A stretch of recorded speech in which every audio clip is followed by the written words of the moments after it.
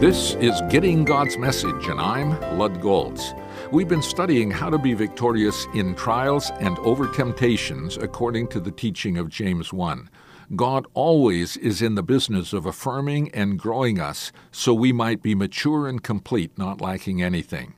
God uses trials and temptations to mold our character into what He desires us to be. Right responses to what we understand is taking place produce the desired objective. Wrong responses lead to frustration and failure.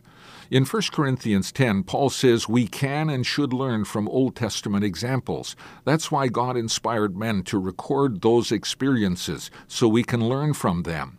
Never conclude on the basis of past victories in your life that you are impervious to temptation. That attitude will set you up for a fall. When tempted, remember 1 Corinthians 10:13. No temptation has seized you except what is common to man, and God is faithful. He will not let you be tempted beyond what you can bear.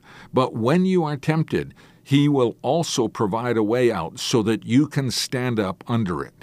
James 1:12 promises, "Blessed is the man who perseveres under trial, because when he has stood the test, he will receive the crown of life that God has promised to those who love Him."